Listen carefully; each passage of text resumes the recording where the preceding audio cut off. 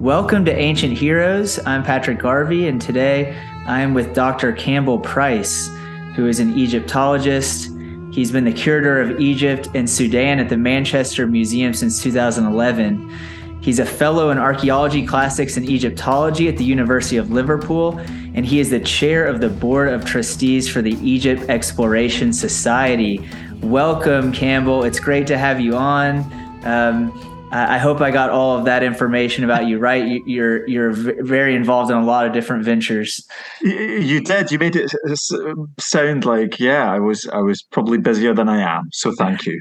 Okay, great. Well, I know that we want to get talking about this new exhibit that you've put together. But before we do that, I just wanted to kind of hear a little bit more about you and sort of what led you into becoming an Egyptologist and studying Egypt and mummies and all these things. So can you tell us a little bit about your background?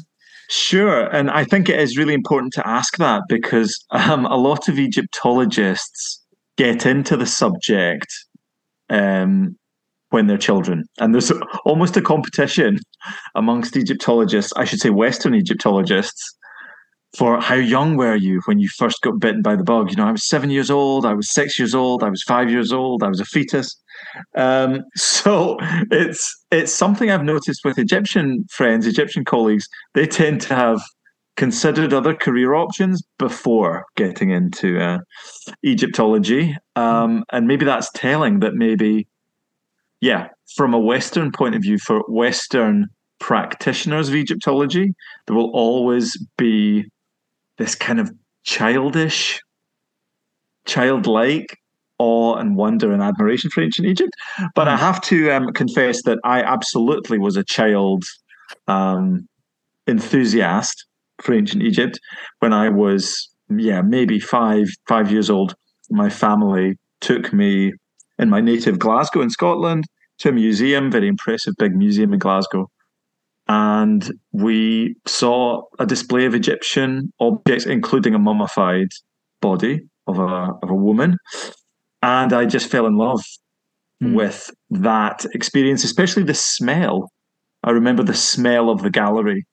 And I've said quite a lot since that. I thought at the time it was the smell of antiquity, but actually it was probably just floor polish. But it really made an impression on my mind and on my senses. So I think once that possibility of studying ancient Egypt was there, I didn't look at anything else seriously.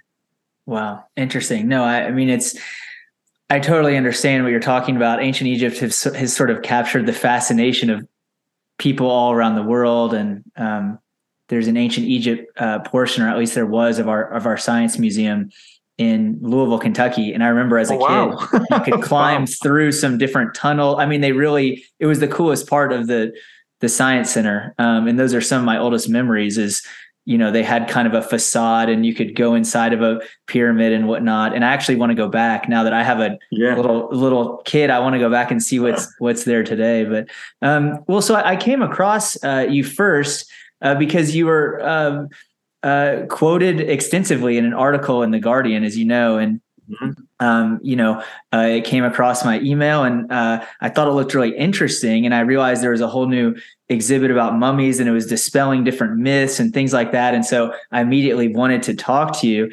And I guess my next question is just, can you tell us a little bit about this exhibit, Golden Mummies of Egypt, and sort of how it came into being and what it's all about? Yes, absolutely. So at Manchester Museum, it's part of the University of Manchester. It's one of the biggest university collections of museum objects in Britain. So we're very proud to be part of the University of Manchester. The total collection, including, everything, insects, botany, geology, anthropology, archaeology, Egyptology, is 4.5 million pieces. Wow. And within that, Egyptology has 18,000.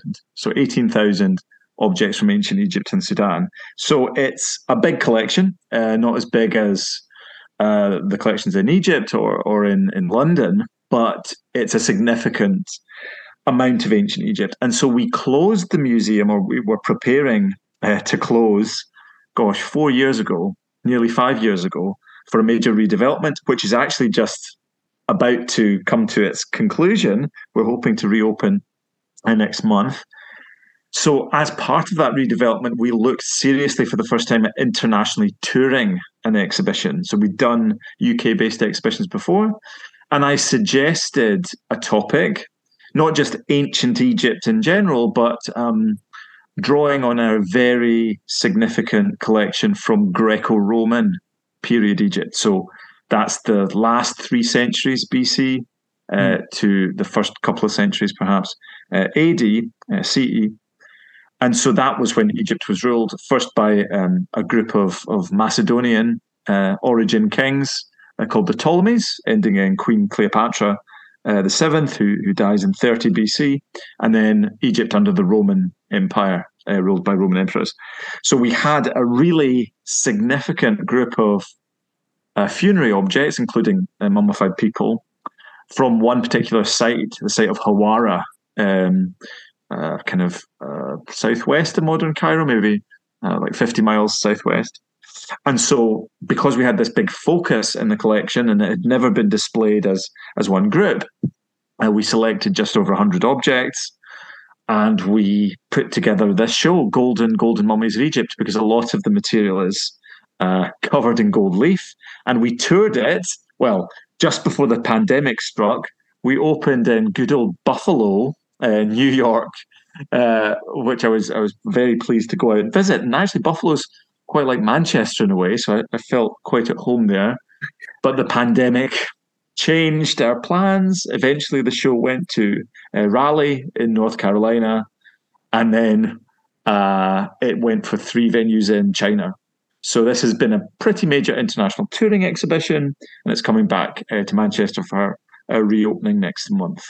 Wow. Okay. So this has traveled a lot. And so I should tell listeners that the headline of the article in The Guardian is "Dead Wrong, Victorians Mistaken About Why Egyptians Mummified Bodies." And this was sort of one of the sort of breaking news aspects of this exhibit, was around our understanding of why they mummified bodies in ancient Egypt at all. And so can you tell listeners a little bit about what how this understanding is starting to change or has changed?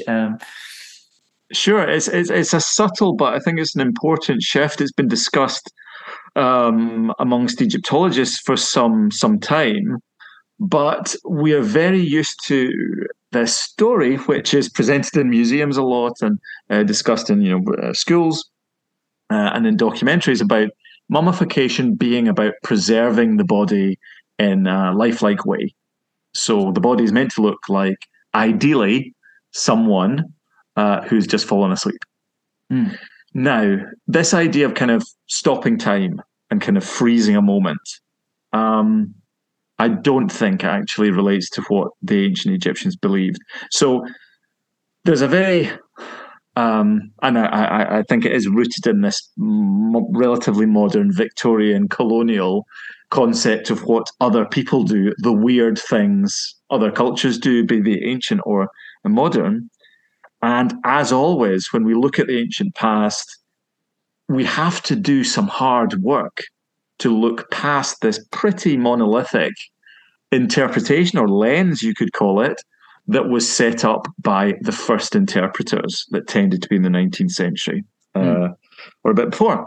So for Egyptian antiquities, for Egyptian mummified remains, there were a lot of anxieties, I think, in Victorian Europe and the US as well, about what happened when you died, about what you should do to the body, about what might facilitate resurrection for a kind of Judeo-Christian audience. And so these ideas, these assumptions about mummification, which were being thought about at the same time mummies were being unwrapped. So throughout the 19th century, a bit before, a bit after, people who learned societies, private individuals who came into possession of mummified people from ancient Egypt would unwrap them, ostensibly for a scientific investigation. And that tradition, continues to the present day. But ultimately, that story says that the best preserved mummies are the royal mummies of the ancient Egyptian New Kingdom. So around about, 1300, 1200 BC. And in that telling, the mummy of Ramesses II, especially the mummy of his father, Seti I, are held up as these masterpieces. This was the goal. But of course, that is a very reductive way of interpreting any civilization that lasts 3,000 years. Essentially, what you're saying is, oh, but the ancient Egyptians only got it right for a few generations, and everything else was a botched attempt or was a failed attempt. I don't think that's the case at all. I don't fundamentally think the ancient Egyptians wanted to preserve the flesh of people at all. I think that was an inadvertent symptom of the fact the body was being treated as part of the ritual of mummification, which is a ritual of transformation. And I think we are uncomfortable with this idea. We're also morbidly curious, especially in the modern world where we're so divorced from death. We're so divorced from the process of dying and corpses. So today, in Europe, in the US, often people who come into a museum and see a mummified person have never seen a corpse themselves, even of a relative. So it's surprising, it's shocking. People assume that the mummies are fake or are some way not genuine, or they're not really, human remains. So I suspect what really is happening, if we try to work out what the ancient Egyptians are thinking, is that the body, like a divine statue, an image of a god, is taken and treated chemically in some ways with resins and with dehydrating, purifying agents like so-called natron. And these things are the kind of things that you would find in an Egyptian temple in an attempt to bring images of gods to life, ritually bring them to life, not actually bringing statues to life. So they move around. So what is applied to images of gods is applied to the human body. And by human bodies, I mean bodies of the elite. These are wealthy people who could afford this because, the resins, the fragrant, incense, the natron, the sodium compound, the linen cloth, often, hundreds of yards of this is used. This could really only be fully used. These techniques could only be fully exploited by the very rich. So you're talking about the top few percent of society. Most people in ancient Egypt, I suspect, had a very simple burial, not dissimilar from in modern times in Egypt, in Islamic Egypt, where the body is buried within 24 hours, very simply covered in a sheet.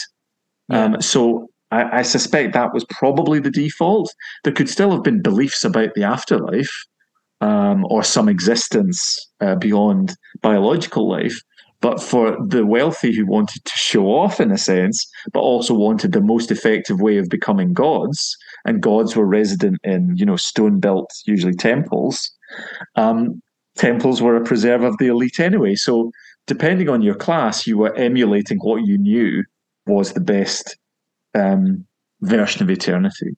And I think, you mentioned that this was kind of a subtle difference, but it's really quite important, and kind of stark when you think about, well, just because something has been preserved, better than other methods for thousands of years, it doesn't mean that was the purpose. Intention. That was the primary purpose. Yes. That's very interesting. I also came across the portion of this article where it was talked about the CT scans of the bodies and the faces and trying to do the facial recognition kind of thing. And it reminded me, I think probably a lot of listeners would be familiar with this, where they'll try to reconstruct, they'll try to use modern technology to reconstruct what a mummy or some kind of remains may have looked like. And it was the example that came to my mind was with Philip II in ancient Macedon, where they were having trouble. And I don't know if it's I actually just visited the tombs there in Macedon, and it was presented as though it was definitely the tomb of Philip II. I don't know if that's I don't know if everyone is sure of that, I guess I should say, but I do know that there have been efforts to try to reconstruct some of the remains to match it up with ancient texts around scars and different things, because it wasn't clear necessarily who the identity was of some of the people in the tombs. And so this is Macedon, obviously much different than Egypt, but I'm curious to hear more about it. It sounds like in this latest exhibit, you all made the conscious decision to say no to that kind of interpretation. Right. So, yes, that's exactly what it is. I'm so glad you've raised it and you framed it in the way you did. The technique, that facial reconstruction technique, was really pioneered at Manchester Museum, at the University of Manchester. So there was someone with a medical background, Richard Neve, who worked with the archaeology curator at the time, John Prague, and they reconstructed the face of Philip of Macedon, and this got transmitted around the world, and it was published in lots of books. And I was actually just handling the facial reconstruction, which we've actually taken off display. I mean, one thing that we highlight in the exhibition, but I'm interested in having a conversation about at the museum in general, is how subjective these techniques are. And you already kind of alluded to that. We don't even really know that it was Philip's tomb. Obviously, famous character in history, father of Alexander the Great. But, it was normal at that time in Greece to cremate remains. Mummification was not practiced, for example, there in the same way as it was in Egypt. So, first of all, you're dealing with partly cremated bones. So you have to then reconstruct somehow a skull, and then you use a set of averages, which are averages from only part of the global population, to make assumptions about what people looked like, which don't really take into account things that would happen in your life. Different things can affect your appearance. Not to mention, of course, skin tone, which cannot be known and is very subjective. So it really is a can of worms. It really comes down to having human remains, the presence or maybe the lack of presence of someone through their remains in a museum context and wanting to put a face to them. So it has been done for Egyptian mummies as well, but the results tend to look like, the people who were around at the time the facial reconstructions were done. So for that reason, we are deliberately in Golden Mummies of Egypt not showing any facial reconstructions. We do not present any biomedical information about the people, ages, death, or health conditions, because I've been in, a hospital where mummies have been CT scanned, and I've seen the debates between clinicians and Egyptologists with clinical background, and they cannot agree what in the scan is a real piece of evidence for a paleopathology. So someone suffered from a medical problem or a physical fact in the remains, and what is an artifact of mummification, something caused by the process of mummifying a body, which essentially completely dries it out and changes the chemistry of it. So things that would appear in a living patient, because we're obviously all quite, living people are quite, retain a lot of water. That's completely different to what you see in a CT scan of a mummy. So I've never really been convinced one way or the other by those debates. So I think best, as we do in the Golden Mummies exhibition, step away completely from that interpretation, which actually we offered the CT scan interpretation in the US and in China. But for the first time in Manchester, we'll say, do you know what? We're not going to look inside. We're going to resist that urge that people mostly feel to kind of rip open mummies digitally or physically, like so many kids with a birthday present. Right. And say, hang on a minute, what does the outside of the often beautifully, richly decorated exterior of these carefully wrapped remains, what does that tell us about people's beliefs? And I think it says much more about this idea I spoke of before, transformation of the feeble, fragile human form into something permanent and enduring, but not individualized. I mean, this is something we have to maybe reckon with. Egyptian texts talk about a person, their identity being subsumed within this greater generic divine identity. So mummy masks all look the same because they look like perfect godlike beings. So you are not looking at the face. People still assume this in museums, that somehow the plaster or gilded plaster or painted plaster masks were based on people as they appeared in life. They weren't. They were mass produced, albeit expensively, but they were produced, several of them, on the same mold. That's becoming quite clear through other analysis of CT scans of that kind of decorative material attached to mummies. So I think it's really an interesting time to try and take seriously some ancient attitudes rather than our own sense of, frankly, Western entitlement that we get to CT scan and see inside the bandages every time.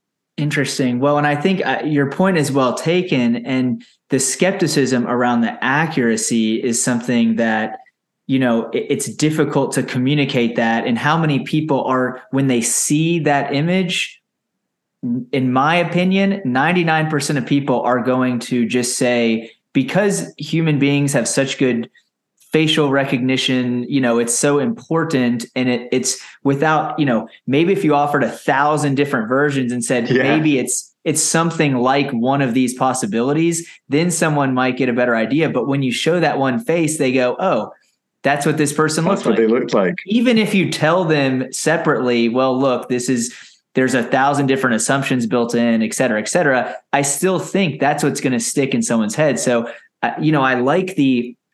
I really like and appreciate anytime we're hearing more skepticism about some of these things and what we currently know based on the evidence we have, and not taking that too far. Yes. Yeah. I'm really pleased to hear you say that. I think we're of the same mind in this, because I think in museums in general, people go in and they expect to learn facts.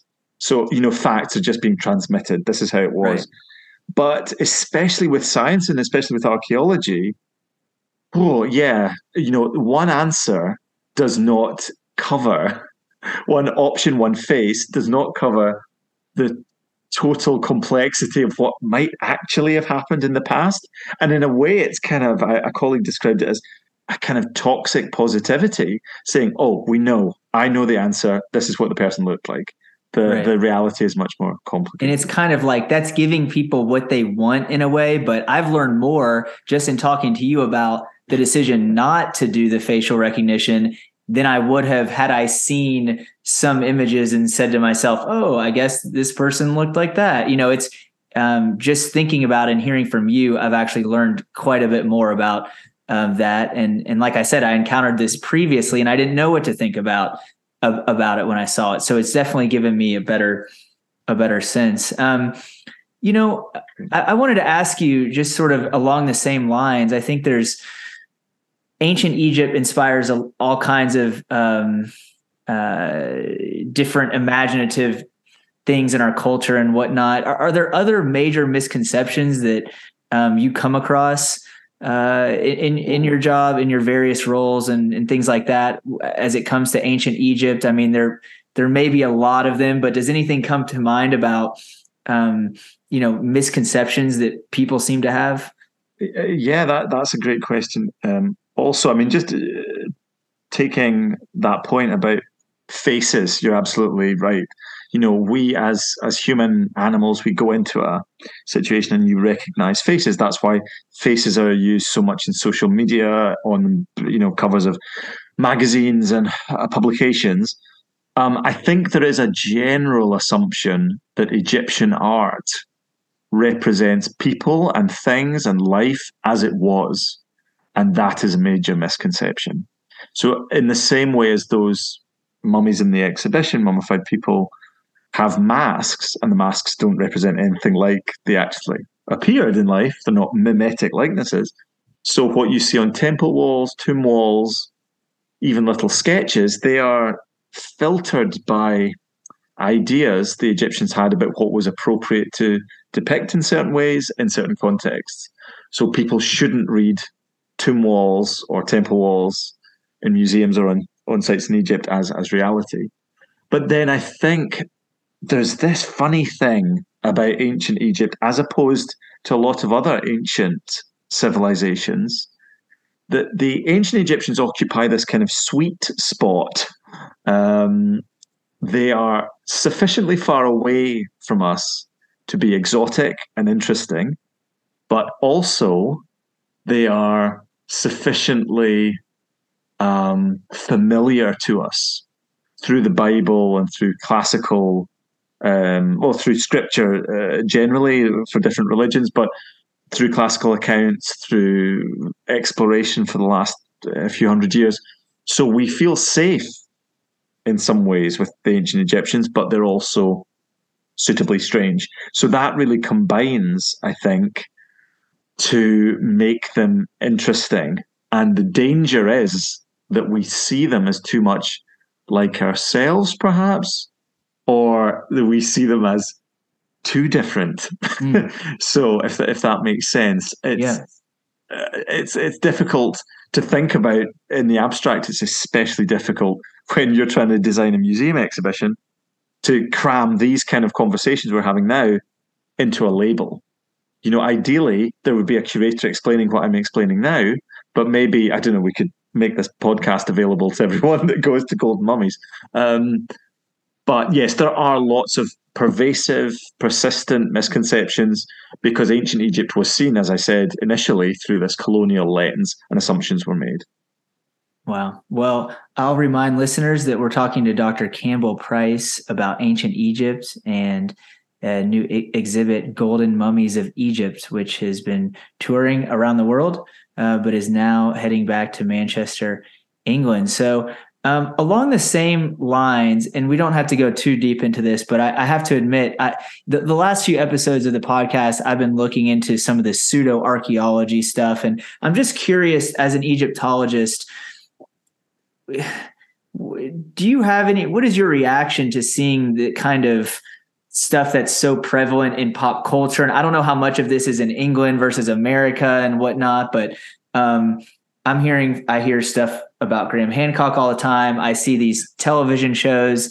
I know it's a controversial thing. So like I said, however you want to answer, but I'm just curious, obviously it does bring people more interested into the subject matter, but at the same time, some of this stuff can misinform people so dramatically that I'm just curious what your thoughts are on the phenomenon of the ancient Egypt as a Netflix and whatever subject.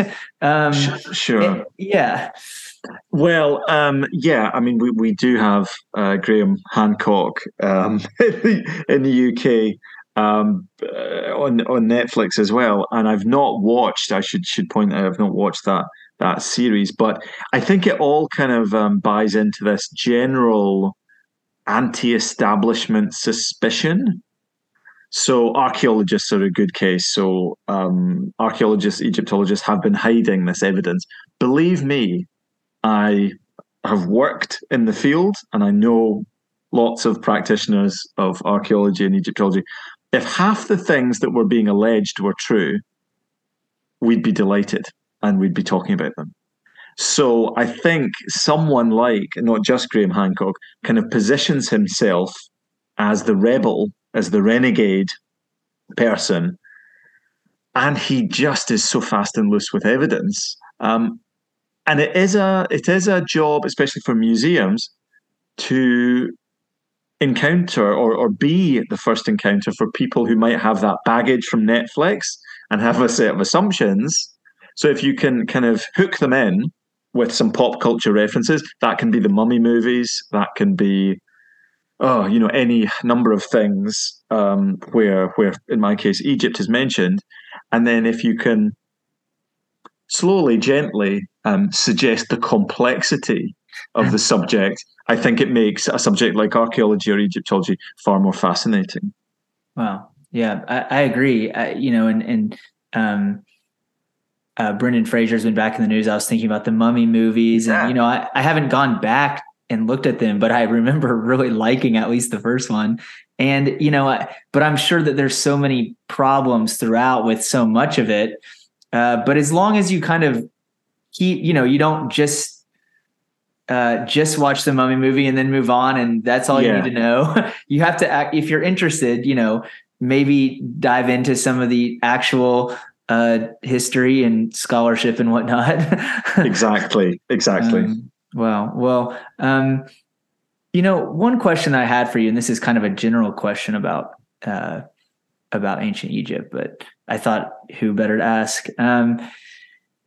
The size and scale of some of the structures are pretty incredible, and I've never been to Egypt, but just in looking at the Great Pyramids and whatnot,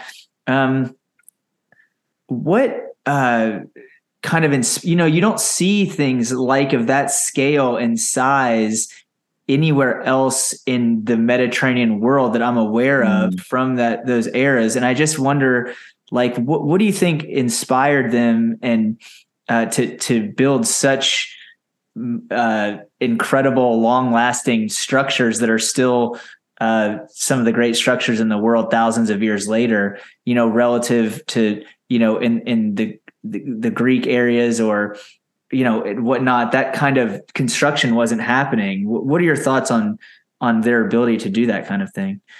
Oh, well, that really is the kind of $64,000 question, I guess. And I should admit, first of all, that the how is still not clear. How did they build the pyramids? Egyptologists get asked that a lot, and the honest answer is we don't really know.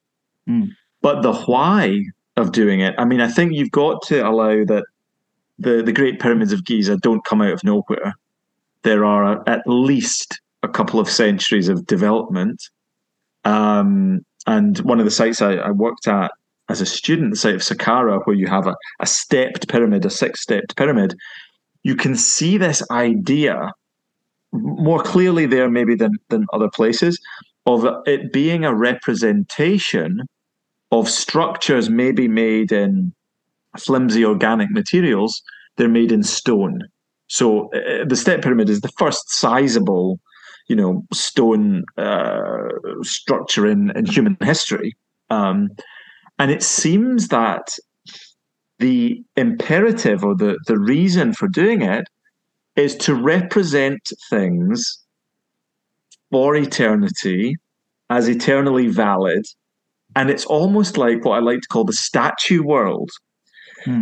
Statues don't just represent people, they represent gods, they represent buildings. And in a way, a pyramid is just like a massive statue of perhaps, the sun's rays coming down from the sky onto Earth. And the reason they built them so big was, I suspect they wanted to impress the gods. The pharaoh wanted to say, I am an equivalent of a god, so I will have this structure made. And even their status as tombs is not, in some cases, entirely clear. By some point, the pyramids do quite clearly seem to be used as tombs, but several kings have more than one pyramid. So just the fact of building is a kind of a boast, if you like. It's a way of showing off, not just to the living population. People often assume some kind of propagandistic purpose. I don't think that was really the main focus. It was saying to the gods, the king could command resources, people, time to create a monument, not just to himself, but to make him appear as an equivalent of a full god. I think that's why they were built. Another somewhat random question I had was related to Egypt as a imperial power or not an imperial power. I mean, I guess when, clearly at varying points in history, they had one of the most impressive civilizations.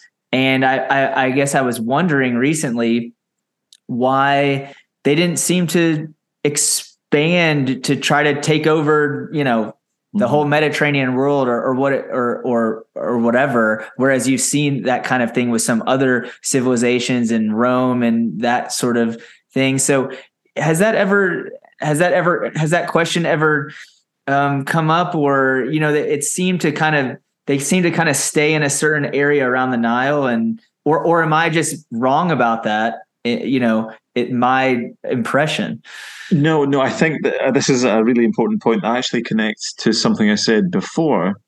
We look at ancient civilizations through what patchy evidence we have. Impressive, some of it, the evidence, but still very patchy.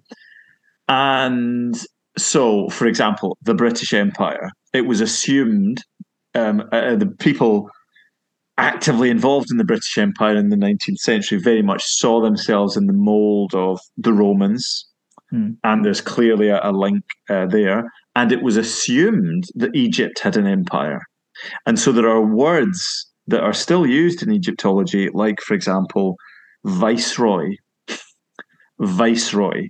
So this idea of there being a colonial official who administered an area to the south of Egypt that could be called Nubia, often associated with gold production, although etymologically not necessarily linked to the word nub for gold. And there's just a deeply kind of problematic interpretation there, where, quite frankly, colonial white British officials, middle class, upper class officials, want to see the ancient Egyptian ruling elite as prototypes for themselves, prototypes for the Roman Empire. And it's another cliche, and I don't want to counter one cliche with another, but there is an idea that Egypt, by which I mean the area surrounding the Nile Valley down to the cataract zone near modern Aswan, is considered the perfect land, blessed by the gods. That is, Egypt is the perfect place. And to an extent, you could see everywhere else was perceived as inhospitable, full of dirty foreigners, too much effort to get to, fine to do trade. I mean, ancient Egypt was never isolated. It was never cut off from the rest of the ancient world in Africa or in the Eastern Mediterranean. But there was not that same imperative that you get with the Romans or, frankly, the British or other empires to colonize, to really keep cultural control over other people. So there are definitely spheres of influence. So some of my time, fieldwork time, I spent a season in the very northwest of Egypt, towards the Libyan border on the Mediterranean coast. There was a fortress there, which seems to have regulated access to Egypt. The same on the eastern side. There are areas of the Levant where the Egyptians had a presence, a kind of diplomatic presence, but it wasn't like an imperial stronghold. You maybe get more of that sense to the south, Nubia, as I've mentioned before, but it's not a kind of prototype Roman or indeed British empire. It's about getting access to materials, which sometimes are presented as tribute, as this kind of imperial tribute, and maybe the ancient Egyptians allow themselves to seem more important than they were. I think the character of that interaction was more like trade. So I do not think ancient Egypt really could be described as an imperial power. No. Fascinating. Another general question, and I don't expect you to be able to speak for all historians or archaeologists and whatnot, but there's an element to, I think, the public's fascination with archaeology, including my own fascination, around finding lost artifacts of immense value or solving some kind of mystery that's, the lost Ark of the Covenant, the Indiana Jones style.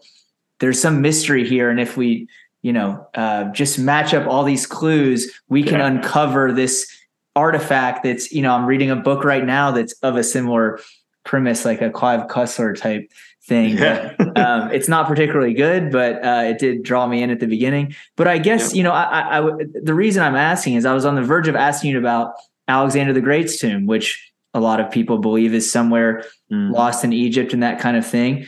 But it struck me that, there's kind of a pushback sometimes, I think, from archaeologists around this isn't exactly, we're not just looking for some kind of $1 million artifact that's been lost or so I guess I have two questions here. One is, have you ever been curious about the tomb of Alexander?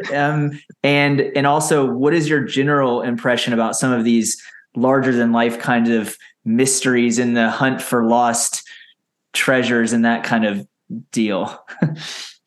Excellent question again. These have been really thought-provoking questions. Thank you, Patrick. But so Alexander the Great is you're right, one of these holy grails of archaeology. And you're right, one of the attractions is the fact that, especially with funerary stuff, the ancient Egyptians were, it seems in certain contexts, trying to outsmart people from digging them up. They were deliberately set against them being found. So immediately you have this sense of it's a secret, it's something not meant to be discovered. So there's a challenge there. There's a challenge to whoever's digging them up. But honestly, some of the most interesting work in archaeology at the moment is, concerning burnt seeds or, something to the outside world that doesn't look that impressive. Very small details of recording and analysis and interpretation that's not, the Ark of the Covenant. For Alexander, because he's such a celebrity, and there are accounts of Octavian, the Emperor Augustus, going to Egypt and wanting to see the body of Alexander, and he's presumably taken to. So these are describing historical things. So he's buried somewhere. I suspect the default notion, as for Cleopatra VII as well, you have to bear in mind is these could be politically quite sensitive figures for various reasons, and they might be venerated or they might be deliberately destroyed, which makes something like the discovery of the tomb of Tutankhamun all the more spectacular because it was found pretty much, people had gone in and had a rummage, but essentially intact. So once you find Tutankhamun, 100 years ago, immediately the possibility exists. What if there are more of these things? So it doesn't really matter if Alexander the Great is out there or not. I personally am not that interested in him for whatever, he signifies to people. But because there is this track record of fairly spectacular discoveries in Egypt, then of course people are attracted to the notion that the same could be true of him. And so for the second question about the general phenomenon, like I say, a great majority of people are attracted to archaeology because of that element of thrill that there might be a spectacular discovery like Tutankhamun around. And even the people who are sifting through the burnt seeds probably got into it in that way. I think the key thing for museums, for people who just, who produce documentaries or write books, is to take some of that really human interest in the deliberately buried, in the spectacular discovery, and try and unpick why we are so interested and what actually survives in the record that may or may not tell us more about the past. I don't think if we found Alexander's body, in a bath of honey or whatever, it's going to tell us a lot about ancient life in, the late 4th century BC. Yeah. There's a lot of other elements beyond just some of these potential larger than life artifacts or things like that may exist. Yeah. And I'm sure there are spectacular discoveries that are not, there are pharaohs for whom we do not have tombs. So either the tombs were robbed and all trace has been destroyed and we'll never find them, or maybe some bits are waiting to be found, or maybe there is an intact tomb out there waiting as if it's intentionally, hiding.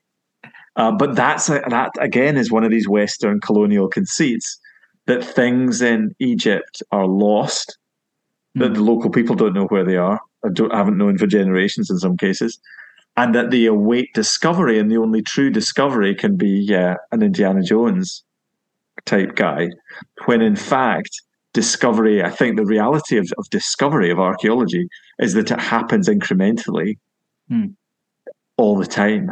Certainly in Egypt, there are finds happening daily, weekly at least.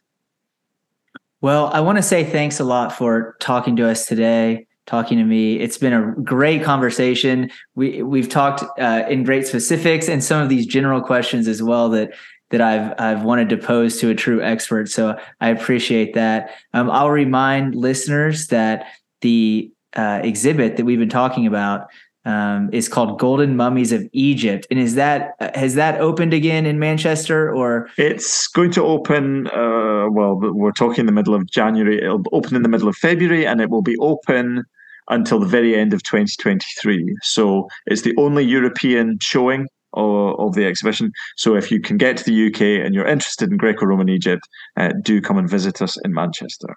Awesome. And I do believe too that there's an associated book that you authored. Is that correct? There is. That is just about to be re-released. It was produced for the first tour of the show in the US, but it's now gone into another printing, and that will be available through Manchester University Press internationally from next month. Great. Well, we'll include those links on the website as well. Thanks. And is there anything else you want to point listeners to in regards to your work or social media or anything like that?